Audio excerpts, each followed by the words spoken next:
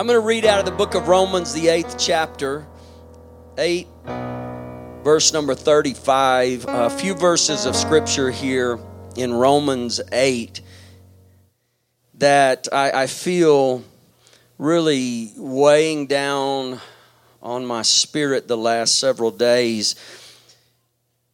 35 of Romans 8 says, "Who shall separate us from the love of Christ?"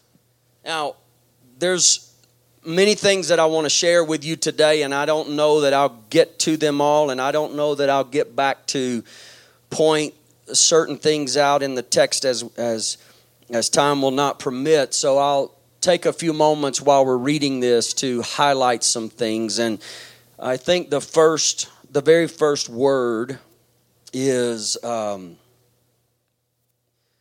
extremely important in the text because it says, "Who shall?" Oftentimes we will quote this verse and say, "What shall?" We will use the word "what." We will replace the "who" with a "what." And I think when we do that, we degrade the purpose of the text, and we downgrade, if you will, what Paul was trying to communicate when he said "who." Knowing that it's very easy for us to take a "what" and make it impersonal, okay? We take a "what" and we make it impersonal, so it really doesn't mean that much to us because it's an object rather than a person, okay? He says "who" because he wants us to feel the connection. He wants us to feel the personal connection here and not treat it as though it's something that can be taken or left or ignored and it's fine. So he says, "Who? Who shall separate us from the love of Christ?" And then he doesn't say Sally or James or whoever. He says, "Shall tribulation or distress or persecution or famine or nakedness or peril or sword?" Now, it would seem as though since he used that personal connection by starting it with the "who," that he would have identified maybe the stressors in our lives. Could be a spouse, it could be a child, it could be a family member, it could be a person on the job, a neighbor, and we would place a name there. But he comes back and he uses all of these other things. "As it is written, for thy sake we are killed all the day long." Doesn't that sound great? We are killed all the day long, he says. We are accounted as sheep for the slaughter. Nay, in all these things, we are more than conquerors. He then turns it and he uses what I was talking about, a thing rather than a person. In all these things. In all these things, we are more than conquerors through him that loved us. For I am persuaded that neither death, nor life, nor angels, nor principalities, nor powers, nor things present, nor things to come, nor height, nor depth, nor any other creature. And he comes back to that kind of "who" creature shall be able to separate us from the love of God, which is in Christ Jesus our Lord. I want to talk to you for a little while today about life's most difficult question. And you may be seated. Life's most difficult question. And you may think that my title today is hyperbole, if you will. But in our current environment, an environment of unrest, an environment of uncertainty, I think that it is worth another look. Life's most difficult question. Everyone in this room, young to the eldest, everyone in this room faces times of difficulty. And if you haven't faced times of difficulty, you will face times of difficulty. You will face times of challenge and times of unimaginable trial. We could go row by row, and we could hear the testimonies of people who have been through various trials and challenges and difficulties in their life. You just let a little bit of life happen to you, and you will soon have a story to tell of what you had to face and go through. We are not insulated from it. Tell your neighbor, we are not insulated from it. We are not insulated from life and the happenings of life. And without belaboring the point this morning, I want to jump right into my message and work to the best of my ability to help someone in this place this morning realize that you are not in a strange place or a strange individual just because you have come up against a challenging time. It happens to us all. We all face things that have the ability to literally rock our foundation. He said tribulations will come. He said distress will come. Persecution will come.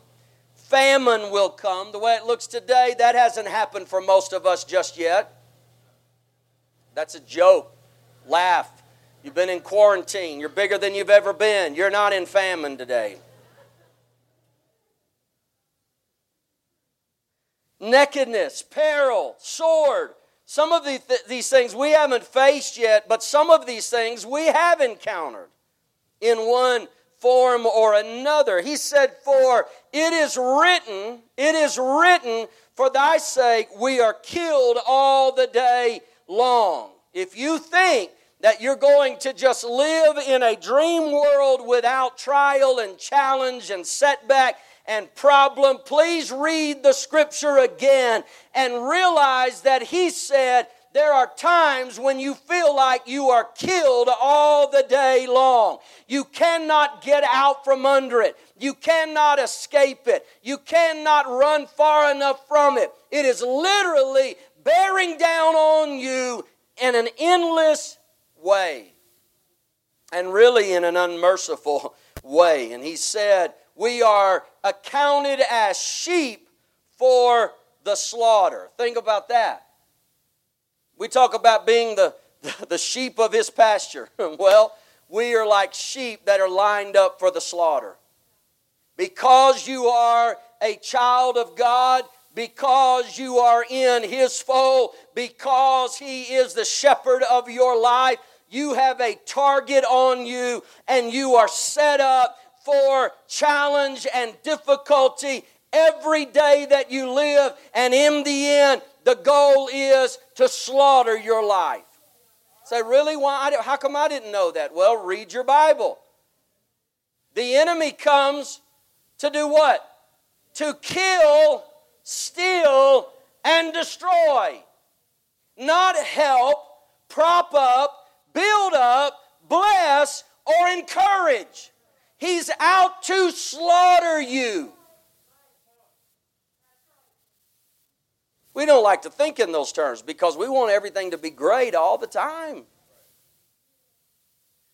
But the truth of the matter is, he said, in all these things, we are more than conquerors through him that loved us. Amen. I may be lined up with all of you for the slaughter, and I may be under attack day after day, but I have someone on my side that gives me the power and gives me the strength and gives me the ability to conquer and to triumph in the midst of the plan that has been devised against me. We are more, in all these things, we are more than conquerors through him that loved us. For I am persuaded that neither death, listen, killed all the day long. He said, I'm persuaded that death, life, angels, principalities, powers, things present, things to come, height, depth, any other creature shall be able to separate us from the love of God. I'm persuaded that no matter what happens on a daily basis in my life, God is going to come through for me, and none of those things can take me from the love of God. Separate me from the love that is directed toward me. Amen. Paul is asking really here a rhetorical type of question, and he leaves in this no possibility out. Height, depth, things present, things to come. He talks about principalities and powers and angels, and he talks about all of these various things to let us know that there is no telling what's coming your way, but something's coming your way, and he leaves nothing out of possibility. Well, I didn't realize my friends would leave me. I didn't realize my family would abandon me. I didn't realize that society would turn on me. I didn't realize that my health would fail me. I didn't realize that my company would fold. I didn't know that the divorce was there. I had no idea bankruptcy was a part. He left no possibility out. He includes it all. And he does this on purpose because he wanted us to be able to answer the question, life's most difficult question. He wanted us to have the ability to and to be equipped to answer the question accurately. I grew up in a home where my father quoted this verse time and time and time again. I doubt there were very many days or weeks or months in my life that I didn't hear my father quoting this verse, either in our home or in the pulpit or somewhere. He would constantly come back to this verse, and I grew up with a reminder that there is nothing that can separate you from the love of God. Amen. It doesn't matter what failure, it doesn't matter what success, it doesn't matter what attack, it doesn't matter what blessing, it doesn't matter what uncertainty, or it doesn't matter. Nothing can separate you from the love of God. I grew up with this ingrained in my mind, ingrained in my spirit, buried in my heart. I don't know what tomorrow holds, but I know one thing, whatever it holds, it cannot separate me from the love of God. I don't know what next week or next month or next year holds if the Lord tarries His coming, but I know one thing, whatever comes my way, it cannot separate me from the love of God. His love never fails. His love never runs out. His love never turns its back on you. His love will always be present. Come on, in a time of unrest and uncertainty, let Pastor preach to you and tell you nothing can separate us from the love of God. I don't care what anybody says on the news. I don't care what anybody does in the street. I don't care who is in the White House or who is in a powerful place in the world. Nothing can separate us from the love of God. Well, they'll attack the church. They'll attack the people. They'll attack our way of living. It still cannot separate us from the love of God. I can't do one thing about what's coming my way, but I know one thing. He will never leave me, and He will never forsake me, and He will never bail out on me, no matter what comes. Nothing will separate us from the love of God, which is in Christ Jesus. Listen, to be able to answer this question and to answer this accurately, I believe a little bit of life has to happen to you. Life has to happen to us. You and I both know that it's easy to say what we'll do when we don't have to do it in the moment. It's easy to say what we'll do when it hasn't happened yet. But it's a much different story when we have to act in the moment and actually prove what we said we would do. There's a big difference there. And we can say, nothing will separate me from the love of God. Let some life happen.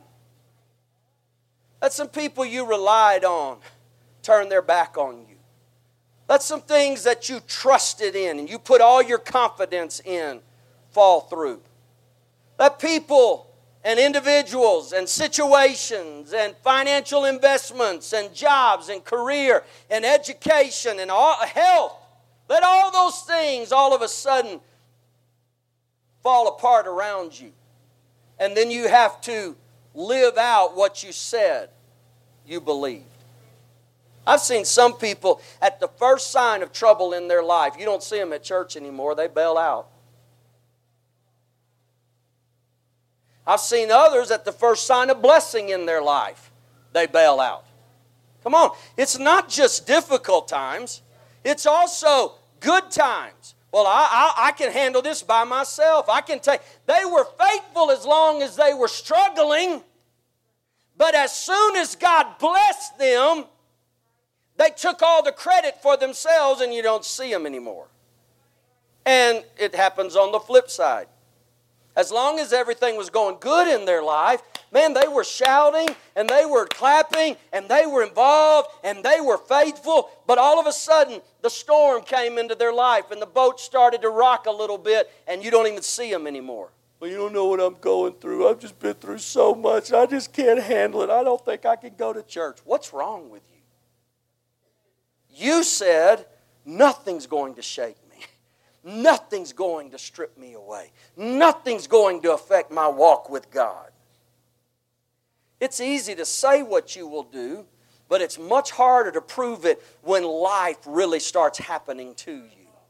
You put all your confidence in this and all of your trust in this, and then all of a sudden the rug is ripped out from under you, and what will you do? What will you do then? And I chose a story in the Scripture to highlight. It's found in the Old Testament, and I want to go there for a few moments just to prove the point of what I am preaching today. It's in the first chapter of the book of Job. I don't have time to read the entire text and story, but I just want to hit a few things here as I go along. The first chapter of Job, verse number 11 says this, "But put forth thine hand now, and touch all that he hath, and he will curse thee to thy face."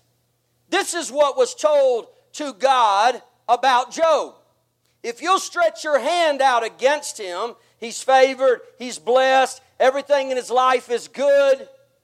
If you'll touch him, if you will make his life miserable, if you will, if you will take all that he has, he will curse you to your face. See, the devil thought that if God took what Job had, Job would stop serving God. All right? He was saying, if you will separate, and I've been talking about it, this love and favor that you have for him, then his devotion to you will change. So we go into the story of Job as a result of the adversary saying he's only serving you because of what you do for him and what you've done for him. Verse number 20 says this, "Then Job arose and rent his mantle, shaved his head, fell down upon the ground and worshiped." So when all of a sudden the attack came in his life, when he started going through all of the problems and the issues and life started happening to him, Job did not curse God, if you will. The Bible said that he rent his mantle, he shaved his head, he fell down upon the ground. All of that was an act of repentance. All of that was an act of surrender. And the Bible said he worshiped God. Hey, if you say nothing's going to separate me, then when all hell breaks out in your life, you should be at a posture of repentance and worship, not complaint and disgust and saying, I don't think I can handle this anymore. The Bible said in the midst of all of this, he fell down and worshiped. There was hardship in his life. There was heartbreak in his life. He was literally torn apart emotionally. And the Bible said he falls before the Lord and begins to worship Him. I don't know if you're understanding what I'm preaching to you today, but I'm trying to tell you that we have the greatest moment we've ever had to prove that we're just not talking about something, but we are actually living it out no matter what starts shaking around us, no matter what starts changing around us. My faith is secure in Him, and I will not be separated from the love of God. Verse number 21 says this. He says, after he's worshiped, I came without anything, came from my mother's womb naked. Naked shall I return thither. The Lord gave, and the Lord hath taken away. Blessed be the name of the Lord. Blessed be the name of the Lord. In all this, verse 22, in all of this, Job sinned not, nor charged God foolishly.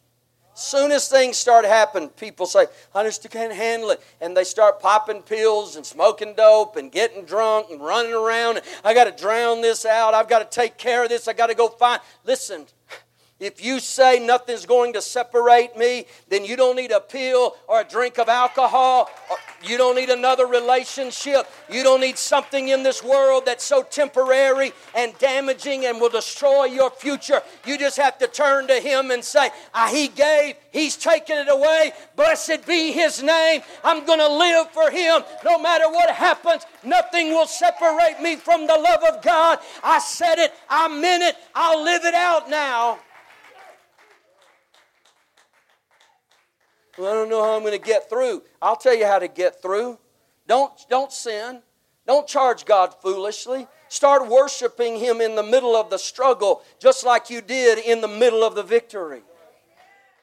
When everything was going great in your life. See, the devil was wrong. He said, if you'll touch Him, if you'll take all this away, He will turn His back from you. But loss did not steal Job's devotion. Loss did not steal or stop Job's commitment. It did not silence his praise. It did not take his shout away from him. I wonder why some of you are not helping me preach a little bit today. It could be because you've fallen on the other side of the equation here, and you've been spending the time talking about how bad it is and how horrible it is and how you don't know how you're going to make it. And you came to church so Pastor could encourage you today and say, get your head in the right space and get your heart directed in the right way, and God will come through for you no matter what the struggle is. He's not afraid of your storm. He's not afraid of your pain. He's not afraid of your loss. Job did not let these challenges stop him from loving God. When you go to the 2nd chapter, verse number 7 says this, so went Satan forth from the presence of the Lord, smote Job with sore boils from the sole of his foot unto his crown, and he took him a potsherd and scraped himself withal, and he sat down among the ashes. Then said his wife unto him, dost thou still retain thy integrity? Job, we've lost everything. Everything's been touched. And you wanted to keep worshiping, and you wanted to keep surrendering, and you wanted to keep acting like God was the greatest thing. Now your health is gone. And you're sitting here in a heap of ashes, scraping your body with broken pottery until you're bleeding. The sores on your body are oozing, and you are a bloody, sick, dying mess. Are you still going to hold on to your integrity? Wow. She said, just curse God and die. Why are you doing this? But he said unto her, thou speakest as one of the foolish women speak. Now, if you're going to call your wife foolish, make sure it's in one of these kind of situations. I mean, if the dishes aren't washed, that's probably not a moment to say, you fool. You might not eat the next few weeks, or you might, my mother was pretty fiery. You might get a frying pan against your head, the side of your head, and not even know if you ate or not. He said, you speak like a fool, like some foolish woman. What? Shall we receive good? Now here's the message. Shall we receive good at the hand of God? And shall we not receive evil? Do you think that it's always going to be blessing and favor and good and abundance and all, and it not be balanced or weighed out with a few trials and setbacks and storms in our life? He said, in all this, the Bible tells us, did not Job sin with his lips? In all of this, he didn't lose it on God. In all of this, he didn't bail out on what God had promised. His resolve here in verse 10 was, how can you expect God's favor and not His test? Now, you've been waiting 25 minutes for me to say that right there. I hope it sunk in.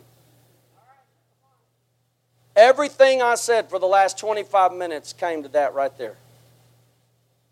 How can we as children of God be so willing to accept His favor and His abundance and His blessings and all, and not be willing to accept His test if He thinks that's what we need in our life?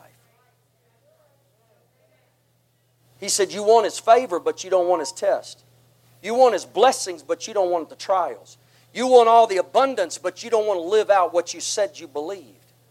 He is in the middle of a storm, lost everything, broken in health, doesn't have the strength to get up. His wife is saying, you're an idiot. Curse God and die where you are. And he said, if I was willing to take His blessing, then I have to be willing to take His test. He's still on the throne. He's still my God. And I will not be separated from the love of God, no matter what comes my way, nor height, nor depth. It doesn't matter what comes my way. I'm holding on. I'm holding on. I'm holding on. I'm holding on.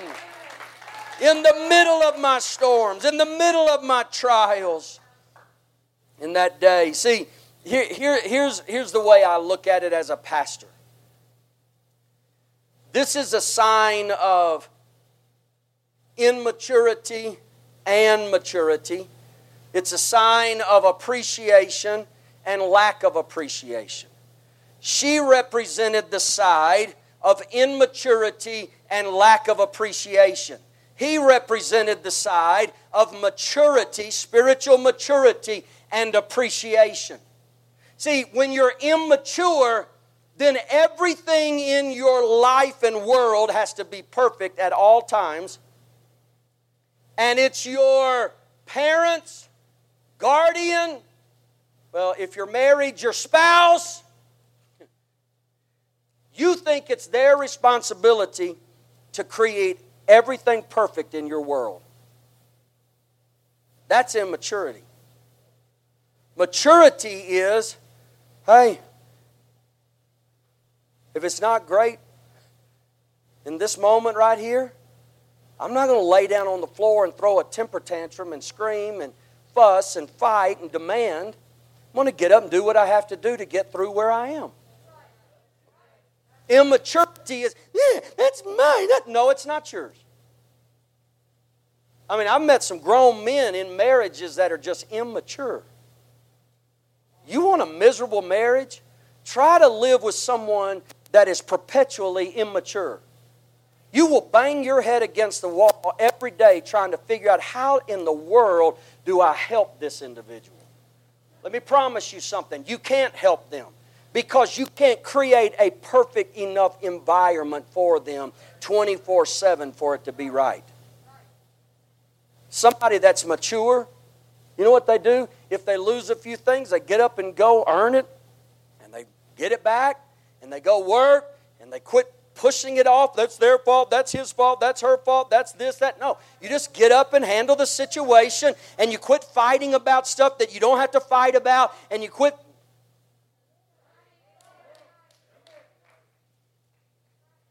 I mean, that's why my wife married me.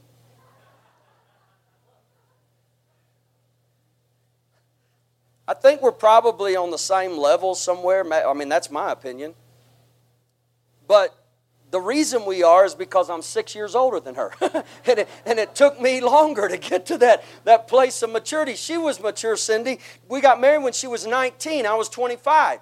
It took me to 25 to try to get my head in the right place. At 19, man, she moved in ready to control everything.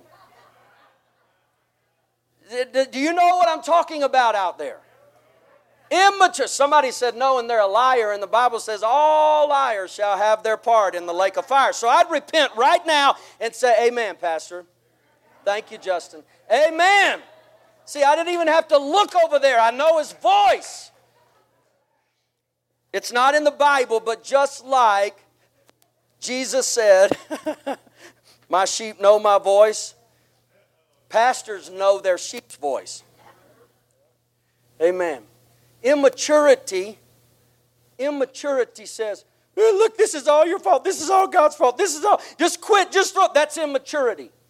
And he said, you're speaking foolish. You mean we were okay when everything was flowing this direction, but now that it's not flowing and it's going the other way, we just throw our hands up? No. That's not who we are. Come on, mature Christians live for God when the sun is shining and when the rain is falling. They live for God when everything is perfect and when everything is horrible. When everything's upside down or everything's going in the right direction. Mature children of God, stay in the fight. Just keep serving God no matter who comes. Listen, I was thinking about it the other day, and I don't even remember. I'd have to probably stop for a few moments and think what triggered the thought in my mind. The night my father died, within hours of him drawing his last breath, I had an obligation to preach at a church that was probably an hour or more away from where he was in the rest home. And I drove to that church and I preached knowing that my dad was dying within hours. When I left the church, I drove to where he was. It was close to midnight and I knew he was dying within minutes. And I said to my sister, we don't need to leave Mother alone because this call is about to happen. And she said, I'll stay here with Dad. You go home to where Mom is. And I said, okay. So my sister goes into the room where my dad's drawing his last breaths. And I drove to my mother's house and sat with her. Because I knew within moments the phone was going to be ringing. Immaturity says, you're the only one that's ever lost a parent, and you're the only one that's going to ever feel this way. And you poor little pitiful thing. You know where my father would have wanted me? In the house of God, preaching to someone. You know the night that Lisa's mother died? Less than a year after my father, and we went through all those storms for those that were here with us a few years ago. I flew here early that Sunday morning from the East Coast, and I preached both of our services, north and south, and I got on a plane the same day and flew all the way back across the country and got back to North Carolina at midnight. And a man that we've been friends with for years and years and years picked me up at the airport and took me straight to the rest home where Lisa's mother was. And I walked into the room, and Lisa was standing by her mother, and the girls, 3 girls, and me, the 5 of us standing right there by her mother. I was there 10 minutes, 15 minutes at most, and we were praying over her when she drew her last breath. And we stood right beside her bed, all 5 of us. You know where I was the very next service, very next time? Back in the pulpit. You know where I was? What I'm trying to tell you is when you just think that, oh, look at Pastor and look at their family and look at this. The reason we are where we are right now and the reason that God has blessed us is because at the same time when there's great loss in our life, at the same time when there's great trial in our life, when we had to start over many times without anything, when we were living in a hotel in this city for 6 weeks and nobody in this church was paying the bills. When I was paying the bills without a church, 6 weeks, night after night, trying to take one girl to elementary, one girl to middle school, and one girl to high school, and us all staying in one. We weren't sitting around there saying how bad this is and how horrible it is. And we left a church of 700 and we lived at a golf course and we had a pool and we had multiple vehicles and we had millions of dollars of assets. We weren't sitting with nothing in a hotel. Saying, God's been so mean to us. We're so mistreated. I'm almost 50 and I've got to start over. Come on. If God said walk away from it because I have something else, I'm obligated that if it's not favor and it's a test, He's the same God that when He was blessing me, He will keep me in the middle of the storm. I'm trying to preach to some of you and say mature in God, grow up in God, start accepting the fact that God will never fail you. God will always come through for you. You want to talk about a difficult time? I know what difficulty is. I know what the loss of everything is. I know what the loss of family is. I know what the loss of health is. I know what I can tell you those things. But if you know that you have a faithful God on your side, then you will be able to answer life's most difficult question with this simple answer. Nothing shall separate me from the love of God. It doesn't matter who comes, who goes, what tomorrow holds. I'm going to love Him, and I know He's going to love me, and we're going to get through this some way, somehow, because He is on our side. Come on, I'm appreciative for every one of you. I'm appreciative for, say, well, we're in a gym. I don't care. I'm thankful for you. You're the church, not this. It's not about brick and stone and mortar. I'm thankful for the last 8.5 years and the souls that have been ministered to and the lives that have been changed. That's what it's about. When I stand before Him, I want to stand before Him saying, nothing can separate me. Nothing could separate me. Nothing could separate me from the love of God. Come on, where is the appreciation in our lives? Life isn't always going to be easy, but God will walk through it with you. Amen. I said God will walk through it with you. Let's stand together. Here's what I found with some people, and that is, if the good doesn't trip them up, the challenge will. And I've seen with others, if the challenge doesn't trip them up, the good will. You better make sure you don't let the favor nor the trial stop you from living for God.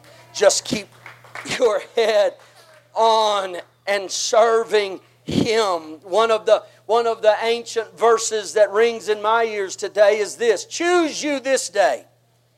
Choose you this day whom you will serve.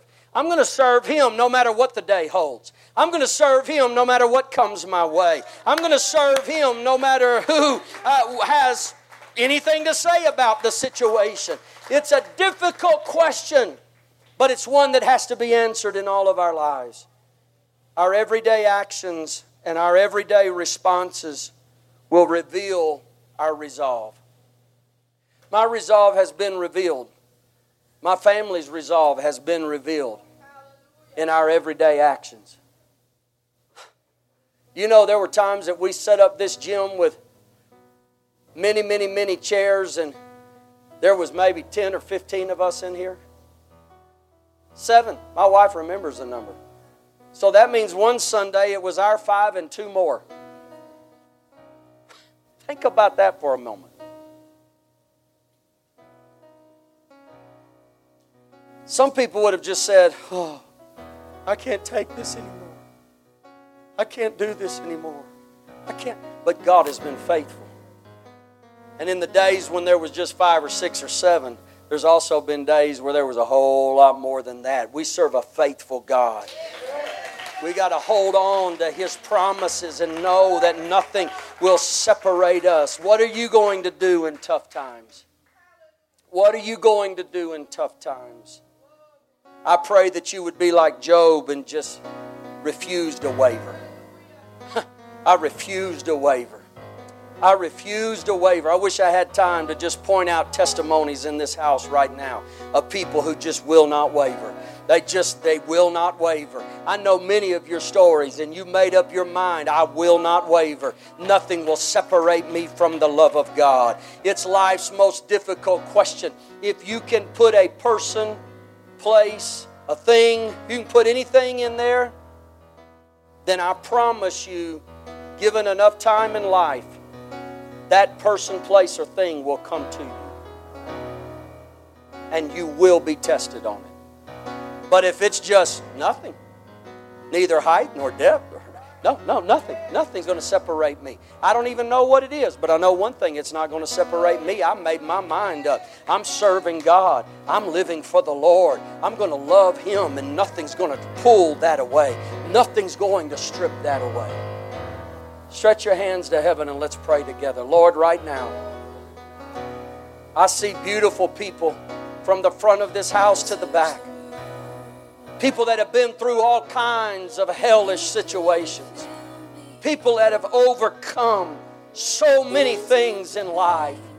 I thank you, God, that those things and those individuals, they didn't have the power to separate us. They did not have the ability to separate us because your love is so strong and your love is so far-reaching and your love is so amazing that God, when sickness came, when struggle came, when trial came, it couldn't stop us. We just made our mind up. I'm serving the Lord. I'm living for the Lord. I'm holding on. I'm not giving up. I'm not throwing the towel in. I'm not turning around. I'm just going to keep living for God. I'm going to keep loving God. I'm going to keep serving God. In the name of Jesus, men and women in this house right now, God, I pray that there would be a rebirth of love here. There'd be a brand new baptism of love all across this house. In the name of Jesus, let there be a fresh falling in love with you and a fresh understanding of the love that you have for us, God. That when family forsakes us, you never forsake us. In the name of Jesus, when struggle comes our way, you will stay right there in the storm with us. God, give us the resolve of Job. Give us the resolve of Job. Give us the resolve of Job that we just hold on when everybody else is saying quit, when everybody else is saying throw in the towel, when everybody else is saying there's no use. God, we made our mind up. I will maintain my integrity. I will maintain my integrity. God's never failed me. God has never forsaken me.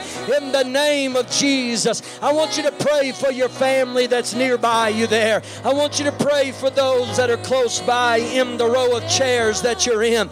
God, help us to have a brand new love. Help us to love you like never before. Help us to have a fresh understanding of your love and how powerful it is. And nothing can separate us. Nothing can separate us. In the name of Jesus, in the name of Jesus, in the name